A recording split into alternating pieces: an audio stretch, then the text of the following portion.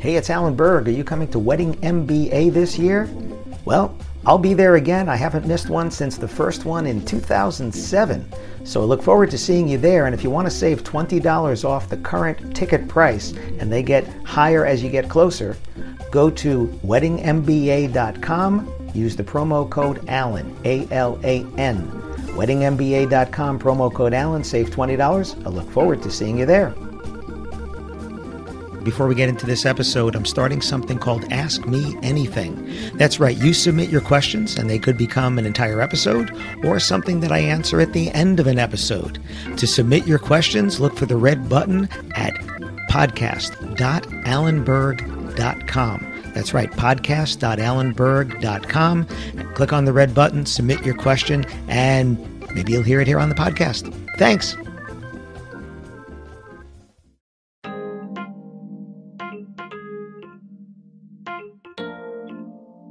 Employalty. It's kind of a funny portmanteau word, but you're going to want to hear more about this. Welcome to another episode of the Wedding Business Solutions Podcast. I'm your host, Alan Berg. I'm a speaker, author, sales trainer, website reviewer, and I help businesses like yours sell more, profit more, and have more fun doing it. Enjoy this episode. Hi, it's Alan Berg. Welcome back to another episode of the Wedding Business Solutions Podcast. I am so excited to have my friend Joe Mull on, who has just written a great new book called Employalty. Hey, Joe. Alan, I am so excited to be here with you today. Thanks for the invite, man. Well, I just literally finished listening to your book, and I say listening, it is reading, but is listening to the book. And one of the things I loved is that you did your own audio, because I do know your voice. You have a great voice. So thank you for reading your own book. Oh, thank you, my friend. This is the first time I've done an audiobook. I've written 3 books, but this is the first one that we recorded for that format. And I have to tell you, it was a lot of fun. Yeah, and it was very natural. It's what I try to do with my books. It's just you talking. I mean, it was really what it is it was just you talking. Because I know you, it really just felt like you talking to me, which is wonderful. So let's go back. Employalty. And most people are listening, not watching, so they're not going to see it. It is in the show notes all there. So this is a word that combines a bunch of things, which is a portmanteau word, but it actually combines 3 things. Not 2. It looks like it's employee, loyalty, whatever, but it's more than that. What is it? Yeah, we're playing a little bit of a trick on the readers, admittedly, right? If you're going to buy a book called Employalty, it's probably because you're really gunning for more employee loyalty, right? At a time when it's harder than ever before to find and keep devoted people in organizations of all shapes and sizes. But once you get into the book, what you find out is that employalty is actually the combination of employer loyalty and humanity. So there's a massive recalibration taking place right now around how work fits into people's lives. And also, business owners and leaders, people's bosses, they still don't understand or engineer the conditions that lead people at work to care and try and join and stay. And so what we've done is married together a whole bunch of social science research with what activates people at work, with what's happening in the labor market right now. And what's clear as day is that if you want to attract and retain talent, you've got to create a more humane employee experience, because that's what activates commitment at work. Yeah, and it's one of the things I loved in the book is the angle that you're coming at this with is not the angle that people typically have is, all right, so let's give people more benefits. Let's give them more of this. Let's pay them more. They're going to be more loyal because we're going to pay them more. And that doesn't make people loyal, right? People are loyal to people because of how they feel. They're not loyal to your logo and your motto and all those kind of things. So that was really enjoyed. And I resonated with a lot of things in the book from my personal experience as an employee, as well as being a boss, because hashtag boss better, because that is Joe. And boss is not a bad 4-letter word. You also said that let's just talk about that for a second, because the word boss, sometimes like, oh, it's my boss, right? But it's not a bad word. You're right about that. I get beat up on LinkedIn sometimes by people who want to have these sort of what I think are semantic discussions about which words we can and can't use when talking about leadership or people who lead other people in certain kinds of roles. And look, I get it. The word boss in some corners of the world is not a nice connotation. Sometimes we use it, I handled that like a boss, right? Like I dominated it. But The word boss is not a dirty word because it's the word your employees use. Right. If somebody walks into your office and talks to the person sitting at the front desk and says, "Hey, can I talk to your boss?" That person's not going to go, "Whoa, time out, salty language, sailor, calm it down." Right. And the truth is, if you hire somebody new and they have just finished their first week on the job, and they go home and their neighbor wanders over while they're sitting out on the patio and says, "Hey, how's it going? What's new?" And they start talking about your person's new job. At some point, the neighbor's going to say, "What do you think of your new boss?" And same thing, that person is not going to push back and say, "Hey, we don't like that term. You need to call them my chief motivation officer. Thank you." Yeah. We have that in the wedding and event industry where they don't want to be called vendors. And I get it because there's that same connotation. There's a vendor, street vendor or whatever. But if you ask people who are getting married, they'll say, "Yeah, these are my vendors," right? It's the same. Years ago, I had a DJ who said, "Would you please call us mobile music entertainers?"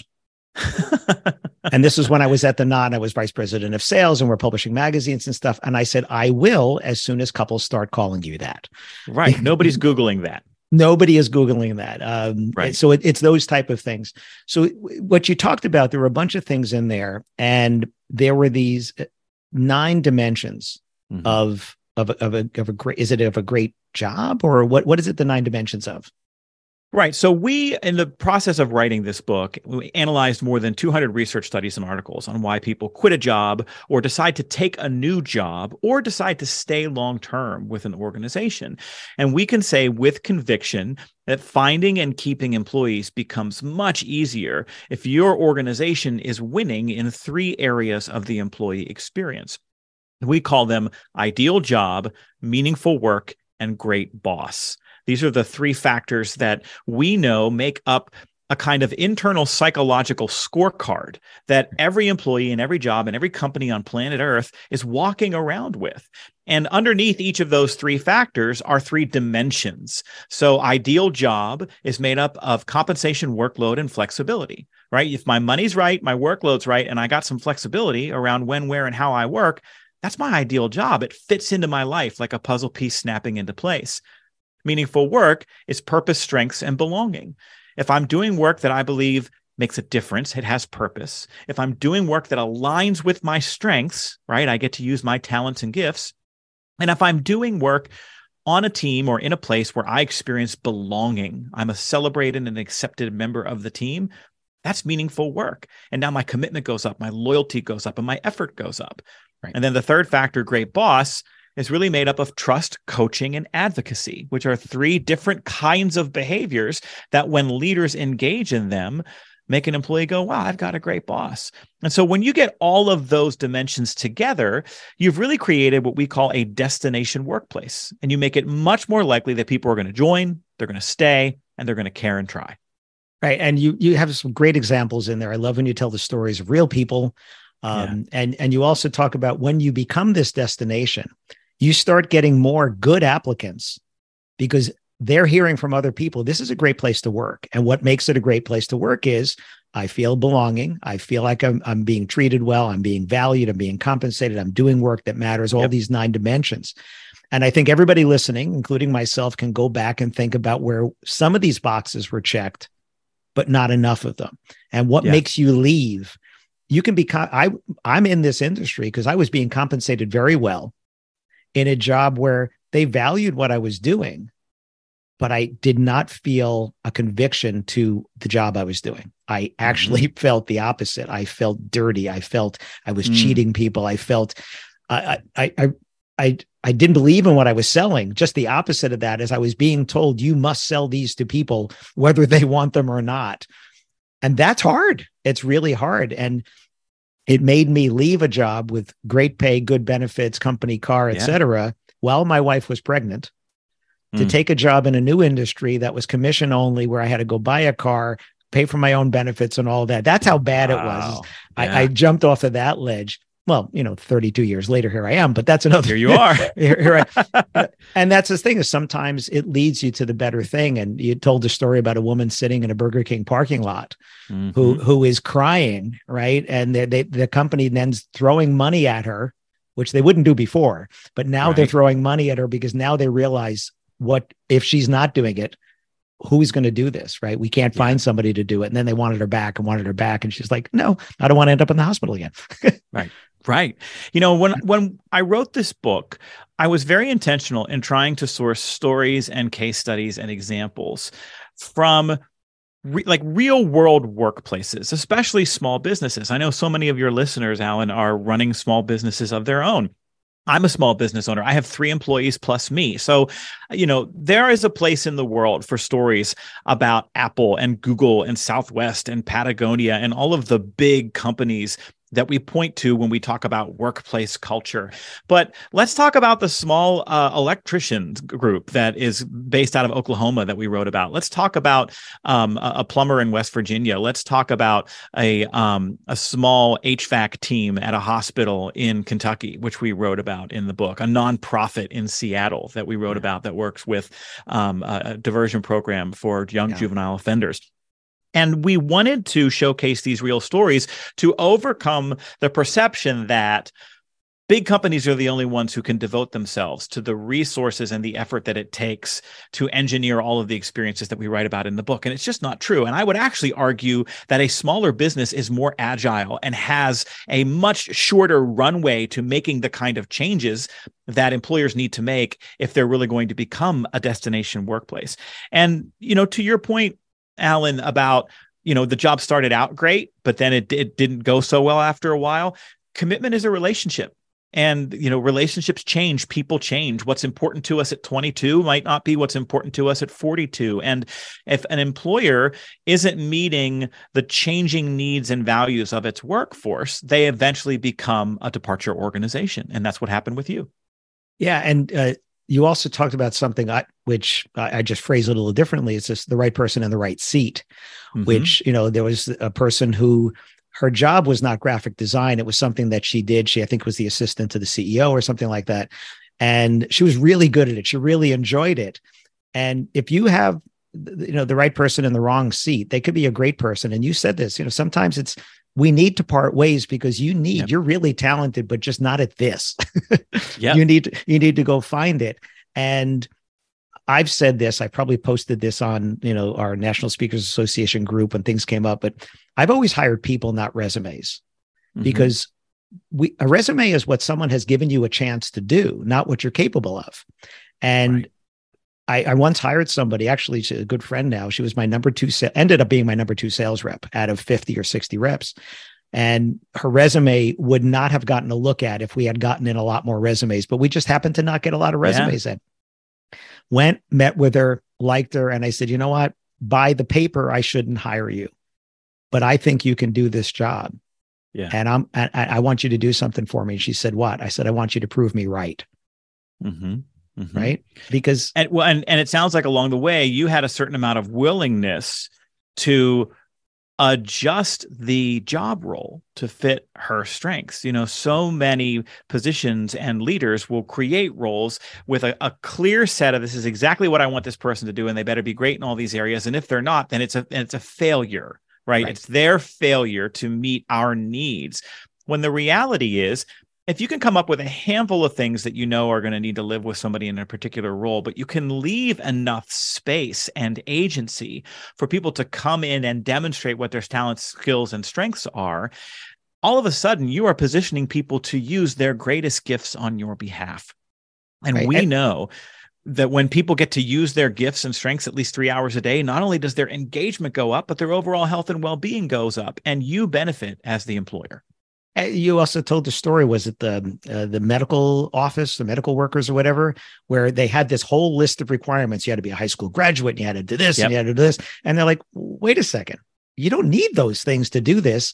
And if we're waiting for someone who knows all these things already, we're not going to find them. So we can teach you this.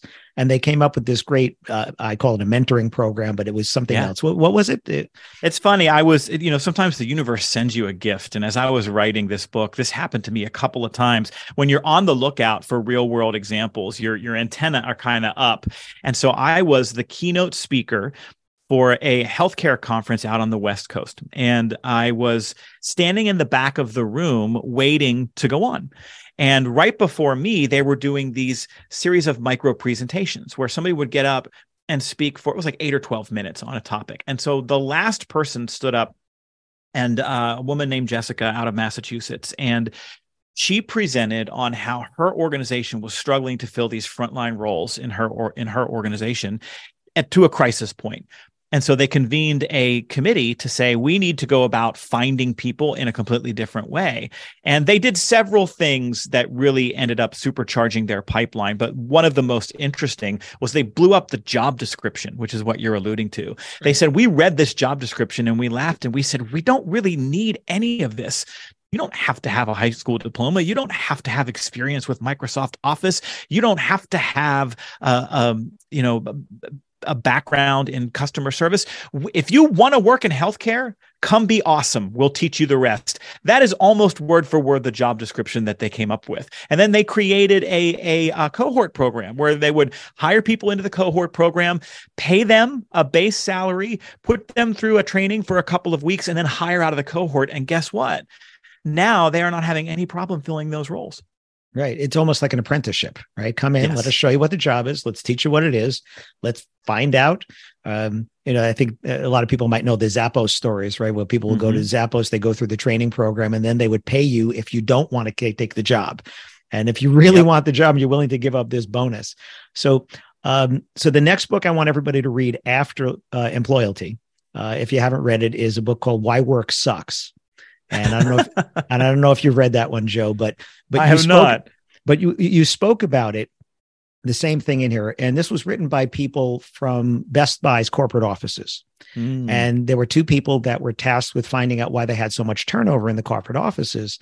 And the short story is they came up with something called a ROWE, ROWE, which is a results only work environment. I've heard of this. Yep. And this entirely reminds me of the HVAC story that you told about at the hospital, where just get the job done. And if you can do other stuff around this, cool. As long as you got the job done, we are just going to be 100% done by the end of every month. And I think back to, first of all, this book, Why Work Sucks, is they talked about, do we own your time? No, we own the results that we need, that we hired you for. When I was regional sales director at the Knot, when I was VP of sales, my sales reps worked from home. Therefore, I was not sitting watching them. We didn't have little webcams on them. And other than a meeting that you had to be in at a certain time or whatever, this is the number you need to hit. Go do it. And if you could do that in 4 hours a day, knock yourself out. Just go do it. And nobody taught me that. Nobody taught me that. But I realized that as an employee that became a boss, what do you really hire me for? You hired me to get this job done. And if your kid has a thing at school, go. I have kids. I want to go. You have kids. Go, right? Go and do it. So this HVAC story, right? That was the same thing. It was the same thing. And there's this kind of through line theme through several of the case studies in the book and through what you just described in your own experience, Alan, around what do you believe about people? Do you believe that left to their own devices, people are shady, that they are unethical, that they're going to try to get away with doing laundry and watching Netflix when they're supposed to be working from home? Right. Or do you believe that most people have integrity, that most people do want to do a good job and prove that they can do a good job, for example, in a remote environment, because they want to be in that kind of a circumstance? I mentioned this in the book, but I was speaking at a conference right around the time I started writing the book and was talking about some of the innovations that workplaces are using to find and keep talent. And of course, remote work came up. And afterwards, a hospital administrator walked up to me and he said, I just can't get behind it, man. You don't know what people are doing. You don't know if they're double dipping. You don't know if they're giving you the hours that you're paying them for. I just can't do it. And I said, well, the problems you just listed aren't problems of remote work. They're problems of trust. And the underlying sort of foundation of his concerns are the belief systems operating in the background around people's integrity. And so when you actually look at the data around remote work, and Gallup has been studying this for years, we know that remote employees actually can be up to 3 times as engaged in their work, provided they just get ongoing feedback from their boss. Right. And so we have to kind of do a little bit of work between our ears to figure out what we believe about people, right, in order to create the kind of environment that people want to be a part of. Right. Now, it's easy in sales to do this results only work environment. You mentioned also in the book, it's also hard in some cases because you have to be certain places, certain times. Like a receptionist has to be at the desk at these times. Yeah. A nurse has to be in the hospital on this shift, right? There's things like that. In the hospitality industry, events happen, they have to happen at a certain time and a certain date. Now, again, the salespeople can be working remotely, they can do stuff. So how would this work? Let's say I'm a caterer or a wedding venue, right? And I have these people who might be part-time because they're working at events. How does this concept here of Employalty work when you're working with maybe odd hours? What we know is tough in the wedding and event industry. It's weekends, it's nights, it's all that kind of stuff there. I know you have experience with that as well. So how, for the people that are listening, want to be able to use these dimensions, right? These 3 dimensions over there, having purpose and having a great boss and all. How would that work here? Yes. And I think some of what you're specifically alluding to around flexibility is probably the most challenging part in terms of what you've just described, because we know flexibility is one of these 9 dimensions. It's a part of that ideal job. But we also know that it's the number one most in-demand workplace benefit in the world right now. People want to have some influence over when, where, and how they work. And that's the biggest thing for people to remember. Flexibility is not just about working from home. And as you said, Alan, like there are some jobs that you just can't do from home, like flight attendant, right? And so, but if we can look at it through the lens of how do I give my employees some power to define some aspect of when, where, and how they work, you're actually creating the psychological building blocks for commitment. So for example, maybe they get to decide what days of the week they work, or how long their shifts are, or start times or end times, or the kinds of events they go to, or who they work with, or the kind of work that they do. Really, it's about autonomy, right? Flexibility is not about work from home. That's just one piece. It's about understanding that if we can empower people, give them some influence, we're actually creating the conditions that appeal to people. And so I get asked this question a lot. I do a lot of work in healthcare. And so I get asked this question a lot by hospitals and doctors' offices, like, hey, man, we've got a patient schedule and that never changes. This is impossible to give people that autonomy. And that's bunk. I actually think it's easier when we have to be open these hours and serve this many people. You can have a standing schedule of services and support, but within that schedule, can we stagger it? Can we figure out, okay, we've got a group of people who really only want to work 32 hours a week, but we've got some other people who want to work 42 hours a week. And we've got some people who will prioritize weekends. Healthcare especially has been doing 410s and condensed scheduling for years and giving people choice and priority based on seniority, et cetera. So it can be done. There are ways to give people more flexibility. And the thing is, while you want to shoot for all 9 dimensions, you can still have great employees and loyalty with 7, right? Because you had this one lady who took a cut in pay. Yep. But every other box was checked. And she's like, I will stay with these people forever now because of that. And I think that's the thing, this whole idea of, do I have any say? Do I have any flexibility? Is my employer, my boss allowing me to fail, right? Because I'm learning from the failure. And I might have told this story already. I was at a wedding and the wait staff came around and it had said on the menu, they had a little menu there and it said beef was the default. If you want chicken or if you want vegetarian, you could ask. And they come over and they start putting down beef, chicken, beef, chicken, beef, chicken, beef, chicken. Oh. And I looked and I said, well, nobody ever asked us what we want. And she said, well, yeah, the caterer just wants us to do it this way and you guys can just swap.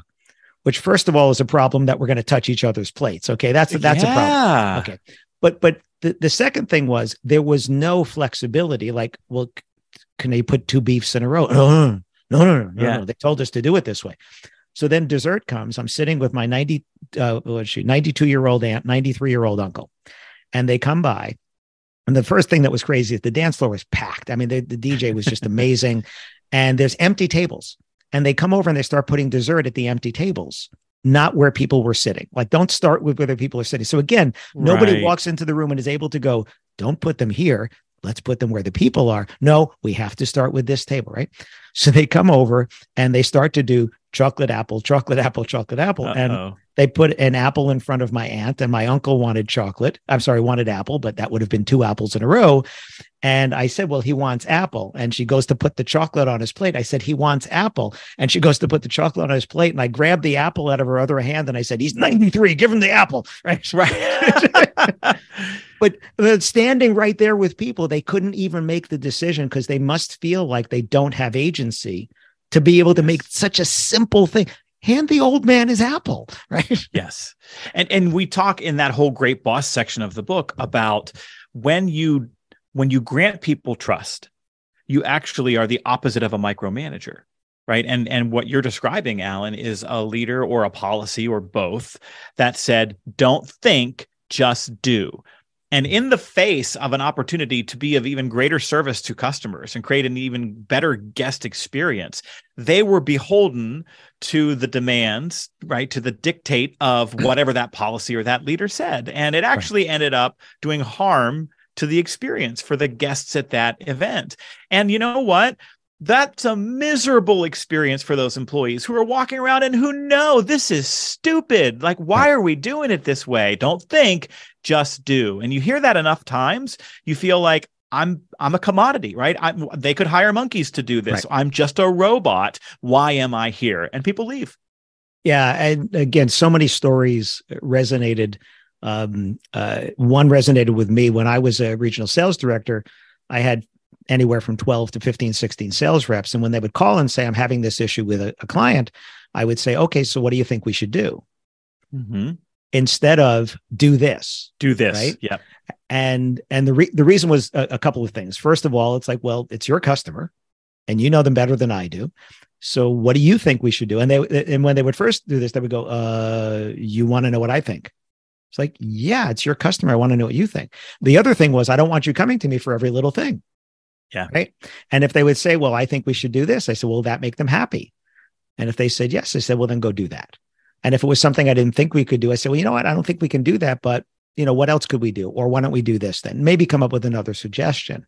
And you just described coaching, right? And that's one of the 9 dimensions. It's one of the components of being a great boss, is not just telling people what to do, giving people an answer every time they ask you a question. It's mining people for their insights, their creativity, their experiences. It's asking open-ended questions in the right order to create self-actualization. It's amazing, Alan, as you know, I'm known as the Boss Better Guy because that's our podcast and it's a big part of the training that we've been doing for years. And it is amazing to me how many leaders I encounter who will tell me, how do I get my employees to be more critical thinkers? How do I get my employees to take more ownership of their work? How do I get employees to stop asking me the same questions over and over and over again? And the answer is all coaching, right? But that requires 2 levels of investment. One, it requires the organization to invest in that kind of training for their leaders because coaching is a skill that needs to be learned and developed. The second investment is on the part of the leader who needs to practice, right? They need to invest time to get good at it, and that does take time. And those conversations themselves take time. It's almost always faster to just say, oh, put that paperwork there. We talked about it at the staff meeting last week. Why don't you listen well? Right. Versus, well, here, come in. What's your first instinct? What options do you see? And you're not playing gotcha, right? You're not doing it to make them feel stupid. You're walking them through the thought processes that you want to eventually happen alone behind their eyes. Right. And it comes back to trust again. You have to trust people. And if you're hiring somebody and you don't trust them, there's a problem, right? But then you also, if you're a senior leader and you have a manager who has a lot of turnover, it's not necessarily the people that have been hired below them. The problem could be at that level. And, some people don't want to give up that authority, right? That manager doesn't want to give it. They want to feel important. For me, I always said, when I was VP of sales, I said to my sales directors and my sales reps, if you guys are doing the job that we hired you to do and trained you to do, it should look like I'm doing nothing. Right. If I'm putting out fires all day, I have to look in the mirror and say, that's my fault. Right. And you're just trading time. That's all you're doing in that kind of a circumstance. And we know that a lot of leaders create codependent relationships with their direct reports and their teams, where they come to believe that that's how they are needed and that's how they prove their worth to the organization. If you hear a leader who says, I can't get away for vacation because, these people don't know what to do, or, I have too many questions. Well, that's actually a failure of delegation. It's a failure of mentoring. It's a failure of teaching and coaching. But the piece about trust too is that, yes, if you don't trust somebody, you shouldn't hire them, but you're not going to have the same amount of trust in them on day one as you have maybe on day 30 or day 60. Trust it's a plant, right? It starts as a seed. You've got to nurture it and see if it can grow, right? I have an employee on my team right now who's been here for 3 years. And I trust her in ways that I maybe never even imagined I would when I first hired her. So she came in, she proved competence, she proved integrity, and I was able to release more and more trust to her and in her as a result of her performance. So there's a correlation there. We don't need to trust blindly, but we can start with trust and allow people to earn more. Right. And that's another thing you said in the book, is that we, as looking down the ladder, have to give more trust and then see that it's earned, but we have to earn the trust of the people that are looking up. Yes, it's a two-way street. And we've all probably had experiences where we've worked for someone that we didn't trust. And there are a whole host of reasons why that might be. Maybe they betrayed us in some way. They promised one thing and did another. Maybe they took credit for our work and blamed a failure on us that was outside of our control. Or if you've ever been in a place where, like, the boss's son got hired and named department head, but had no idea what he was doing. Well, you don't trust that person because they're incompetent, right? So there's a whole host of reasons why employees may not trust a direct supervisor. So there are a whole host of habits and routines and interactions that direct supervisors, really leaders at all levels, need to engage in to imbue that relationship with trust going both ways. But it's fragile, Alan, and it can be fleeting, right? And you can spend years building trust, but then one bad interaction or one bad decision can tear it all down. I talk in the book a couple of times about how, unfortunately, common it is for an employee somewhere to maybe get a new opportunity within the organization, and they've decided they're going to accept it. But then their boss comes back and scuttles it because I can't afford to lose you right now. That relationship is done. It is over. I've decided that my convenience is more important than your professional growth, development, your financial needs, and your humanity, your agency, your ability to choose your path. I've decided that it's all subjugated to my needs. That relationship is over. Yeah. I remember when I became VP of sales, I hit the pie in the sky number that my predecessor had never hit. And I got a very large check. Actually, I had to go back to them because I'm also a accounting and marketing major, son of an accountant. And I said, look at that plan again. I think you owe me a little bit more. It was a very, very large check. And my reward was that the next bonus opportunity, if I had hit that, was half of what that was. So the reward for doing what you asked me to do was that the next time, if you do it, we're going to pay you half of that.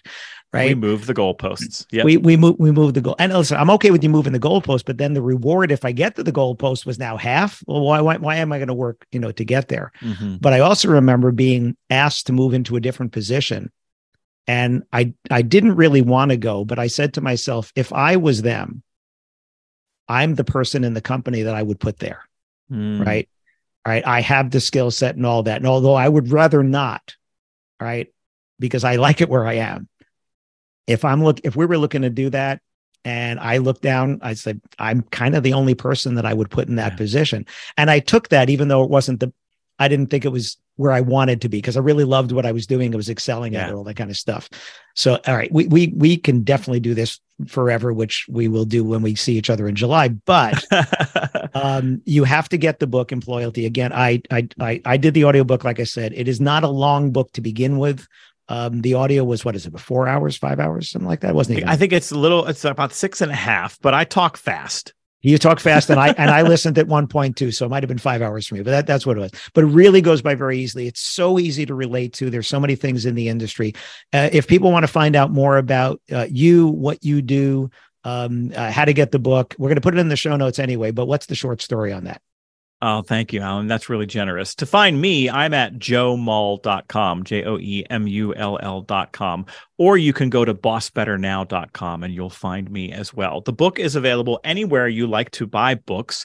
It's Employalty, which is just EMP loyalty, and it's on Amazon and Barnes & Noble. And if you want to support your local independent bookstore, you can go to indiebound.org and order the book there, and they will source it from your local independent bookstore. We're big fans of that. Nice. Yeah, I get these deposits every month through Ingram Spark. That people are buying my books through these little independent stores. I have no idea where, and all of a sudden it's like, you just made $18. Like, cool. I can go get a coffee at Starbucks or something. That's amazing. Something like that. But very good. Joe, thank you so much. First of all, thanks for writing the book, and thanks for coming on here, my friend. I enjoyed the book. I enjoyed our talk. I hope everybody did as well. You do have 2 other books, right? So if they can find those as well in those places, Amazon and all those. Yeah, you got it. And then we will come and talk about more stuff another time. I'd love to, man. And thank you. I mean, I'm doing a lot of these, right? You launch a new book into the world and you do a lot of podcast interviews and media. It is so refreshing, Alan, to talk to someone who, first of all, has read the book, right? And is recalling the stories and the ideas and the framework. It just really makes for such a richer discussion. And that's so generous of you. So thank you for doing that. But who also has a head for leadership and to understand workplace culture as you do, and to be able to tie it all together in a conversation like this is just a blast, man. Thank you so much for having me. Well, thank you. And tune in next time for another great discussion. And I will see you at the conference, my friend. Thank you. Hi, it's Alan Berg. Thanks for listening to this episode of the Wedding Business Solutions Podcast. You can find full transcripts on my website at podcast.alanberg.com. And if you have a suggestion for a topic for a new episode or even a guest, please let me know at alan@weddingbusinesssolutions.com. And if you'd like to find out about having me come and speak to your association or conference, or do sales training in person or remotely for your team, whether you're a team of 1 or a team of 100, please let me know again, alan@weddingbusinesssolutions.com. Thanks for listening.